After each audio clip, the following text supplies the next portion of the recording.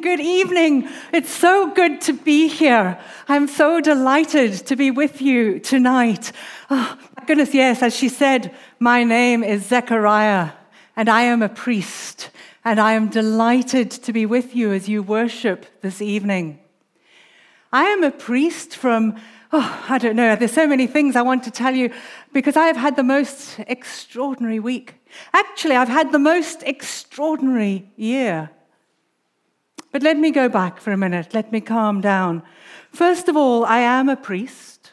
I am a priest, and I serve out in the foothills of Judea with my beautiful wife, Elizabeth. Oh, my goodness, what a woman. I love her so much.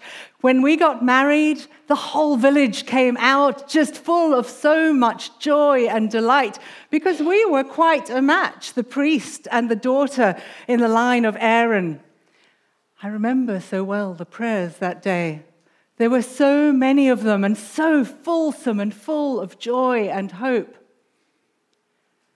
Many of them were about the children that we would have. And we used to laugh and joke so often because we have a very, very small house. And we would say, where will we fit all these children that we're going to have? And we would make jokes about how we would stack them up and, you know, the things that you say. But that didn't happen. It didn't happen the way I thought it would. Month after month, there was disappointment. Month after month, we would hope. And then Elizabeth would say, no, not this month. And so year after year, decade after decade, we have not had children. And we used to hope. And you know, the neighbors. The neighbors were difficult because like we used to believe it was a curse from God not to have children. And they all did as well. And so Elizabeth would come home crying from the well sometimes because she would say as she walked up to the well to get water, the women would all be gossiping. And as she get closer, they would stop. And she would draw her water and go home. Because after all, surely not having children is a curse from God. I don't know if you've ever had something in your life where you've known it's not true, and people have said things about you which are not true. If you've been accused of something, and you haven't been able to defend yourself, we knew that we kept the law. We knew that we prayed. We knew that we were faithful. But this was not the way I thought it would be. But God is good. God is good. We may not have had a child, but we had a good marriage. We had a good home. We had a good lifestyle in many ways. We had food on the table and people we loved around us.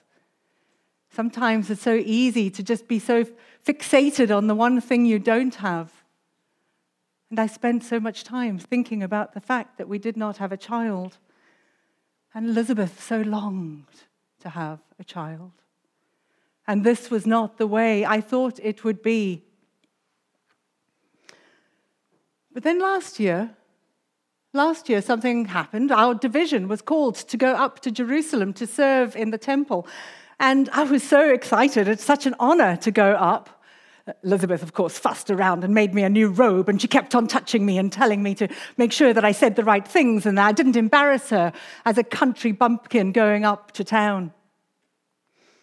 And then the most remarkable thing happened is that the lot was thrown, and not only was I going to serve in the temple, but I had the honor to go right in and light the incense. Only the high priest gets to go further into the Holy of Holies. Only the high priest gets to go behind the curtain. This is as close as a priest like myself can get. What an honor. And so then we went up to Jerusalem, and I remember the day so vividly. Everybody instructed me. They were very careful. I'm a bit clumsy, and they were a bit worried, and they kept on telling me to do things. And so I had clear instructions as to what to do. And so the moment came, and I turned to walk into the temple. And all the other priests and people were praying outside. And I stepped in. And as I went into the dark and cool, the hubbub behind me began to fade. And I walked in and I was praying the prayers that I needed to pray, and I eventually arrived at the table. And I lit the incense. And then, right at the side of the altar, there was this being. And he spoke. Do not be afraid, Zechariah, for your prayer has been heard, and your wife Elizabeth will bear you a son, and you shall call his name John. And you will have joy and gladness, and many will rejoice at his birth, for he will be great before the Lord. And he must not drink wine or strong drink, and he will be filled with the Holy Spirit, even from his mother's womb. And he will turn many of the children of Israel to the Lord their God, and he will go before them in the spirit and power of Elijah, to turn the hearts of the fathers to the children, and of the disobedient to the wisdom of the just, to make ready for the Lord a people prepared. But how shall I know this? I am an old man, and my wife is well beyond childbearing years. I am Gabriel. I stand in the presence of God, and I was sent to speak to you and to bring you this good news. And behold, you will be silent and unable to speak until the day that these things take place, because you did not believe my words, which will be fulfilled in their time. And then he vanished. And I thought, Gabriel? I talked back to Gabriel, the divine warrior, the one who interpreted Daniel's dreams to him. Gabriel, I just argued with him. What will Elizabeth say? And so you know what it's like when you're in shock. You continue to do the things you do. And I finished at the altar, and I went out. And when I got outside, I saw that all the people were gathered in little groups, whispering together. And I don't know how long I had been in there, but clearly they'd begun to think I'd died or something. And so as I went out towards them, they came rushing up towards me, and I started to speak. And then I realized that I couldn't hear them. And as I began to speak, I realized they couldn't hear me. So I tried to act out what was going on, but they must have thought I was crazy. So eventually I finished my duties and went home to Elizabeth. She became pregnant. That old lady wasn't the way I thought it would be. Now she was pregnant. Our friends and neighbors were actually very kind. They came, they brought meals, they cared for us. They used to watch over her. And I watched her intently in that time. Her young cousin Mary came up for a few months. She was with child as well, it had turned out. I couldn't hear what they were talking about, which was very frustrating, but it seemed like there was great joy between them. But none of this was the way I thought it would be. Eventually, just last week, my beloved Elizabeth had a baby. Oh my goodness, a healthy baby boy. I held him in my arms. But the frustration, I still couldn't speak to him. I couldn't let him hear my voice. I couldn't sing a lullaby or whisper the prayers over him. But I held him. And then yesterday, all the neighbors came by, and they wanted to name him. And I could see them all discussing it, and I could see Elizabeth arguing with them, and it's clear that the neighbors wanted to call the child Zechariah. So I grabbed the tablet and wrote in my terrible handwriting, his name is John. And as I handed that over, I realized I could hear their voices. I could hear John's lusty crying. I could speak. I'd come back into the land of the hearing and speaking. I had so many questions, such long conversations with Elizabeth that night. as I explained again and for the first time in words what had happened. Now as I hold my son, I have some questions. Why did God wait until now to give us a child? We would have been much better equipped 40 years ago, 50 years ago. Why now? Why now when I'm so old that I won't be able to see him grow up? Why now? What is it about God's plan that needed this baby to be born now? This is not the way I thought it would be. But God is good. God is good.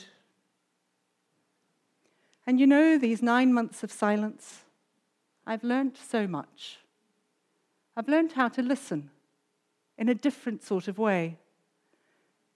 I've learned how to watch Elizabeth. I love her more deeply now than I did before I was silent, because now I can see what's happening. I watch her move.